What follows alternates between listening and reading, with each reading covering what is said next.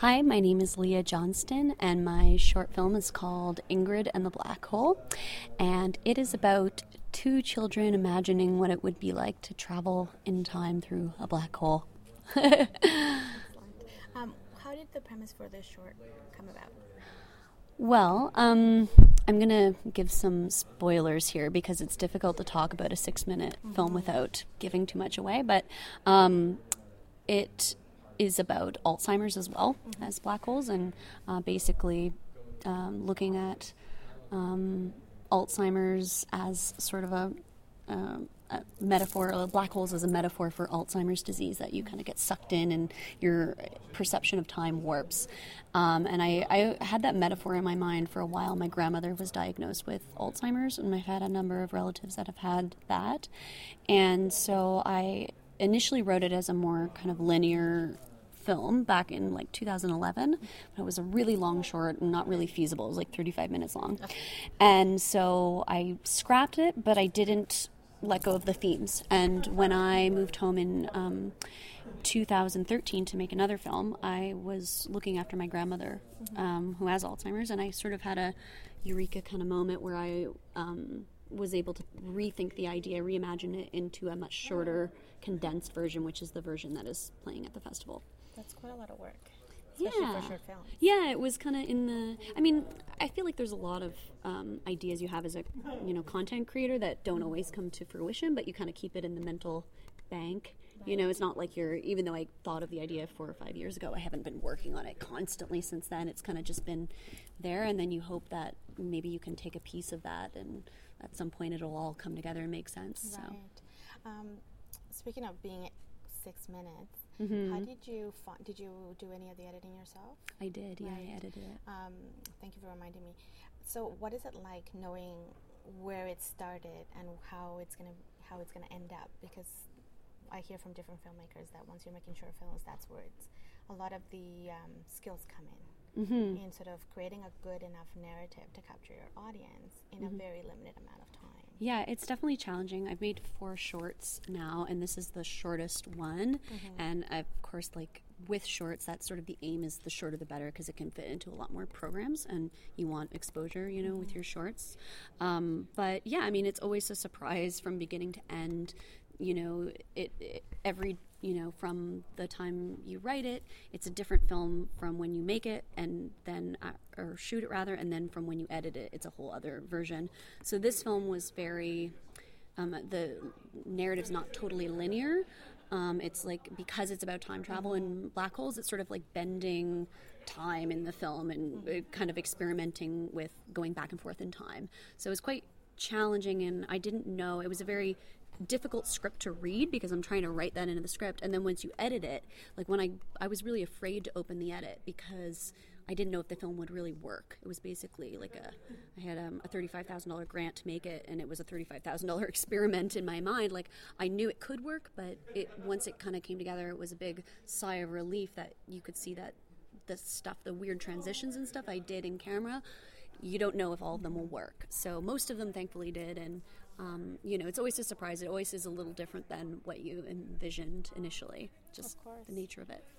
Can you speak a bit about the cast? How did you work with them?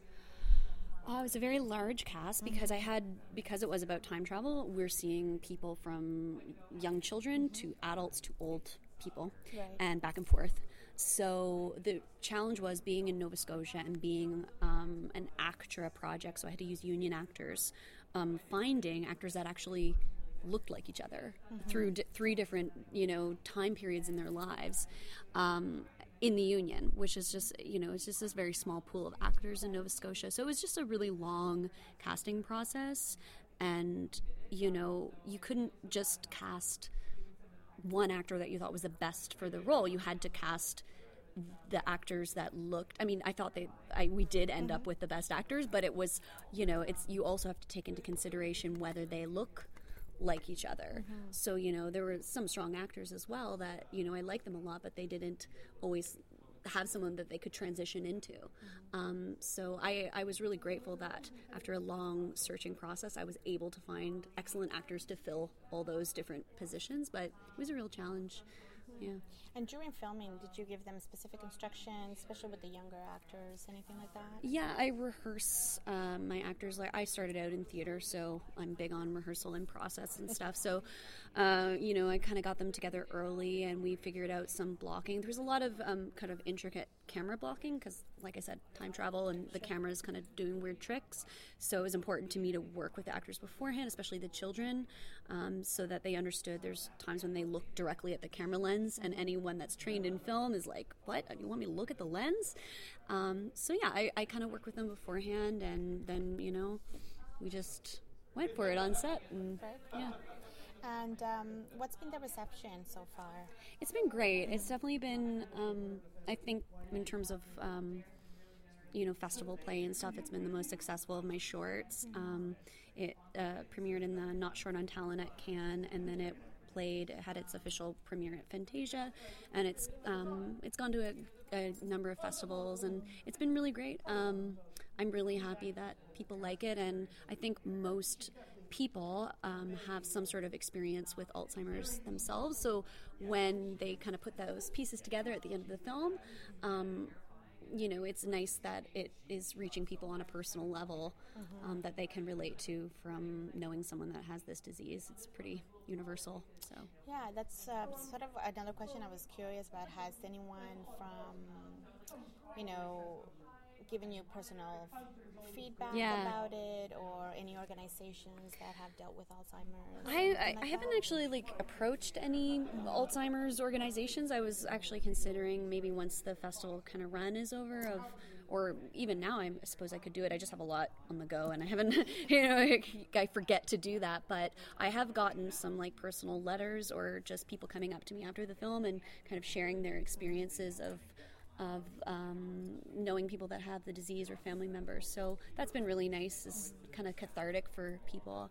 And one note that I got that really moved me was I wasn't able to be at the showcase at Edmonton International Film Festival, but I got a letter from someone that their grandmother had just passed away, and they saw the film, and because it kind of takes a more hopeful approach to the disease, the idea that someone suffering from Alzheimer's is often blissfully ignorant of what's going on. It's more painful to watch, and so I think they felt that it was very cathartic for them to see that after wondering kind of how much their grandparent had suffered, and feeling like maybe they were at peace on some level. So that was really moving for me to get that letter, and of course it's personal to me too because my grandmother is Alzheimer's and sort of approaching the late stages of that. So it's a nice way of processing what's happening currently. Yeah, and it's nice about films, you can process your own personal stuff. I think that's art in general. Right? Yeah, it allows you to do some of that therapy, process. free therapy. Totally.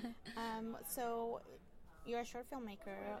Plans for anything other than shorts? Any features? Yeah, I have a feature I'm trying to write, and just trying to carve out time to kind of finish that. And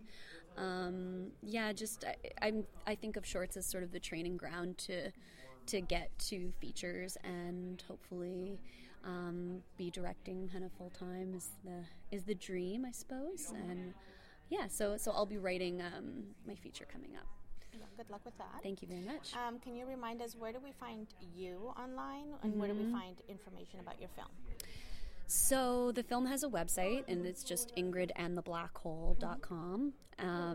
And there's also information on me and the film on my website, which is just my name, LeahJohnston.com. And you can see my other films and my other photography work and whatever you want, really. It's all on my site. So, yeah. Thanks, Leah. Thank you very much.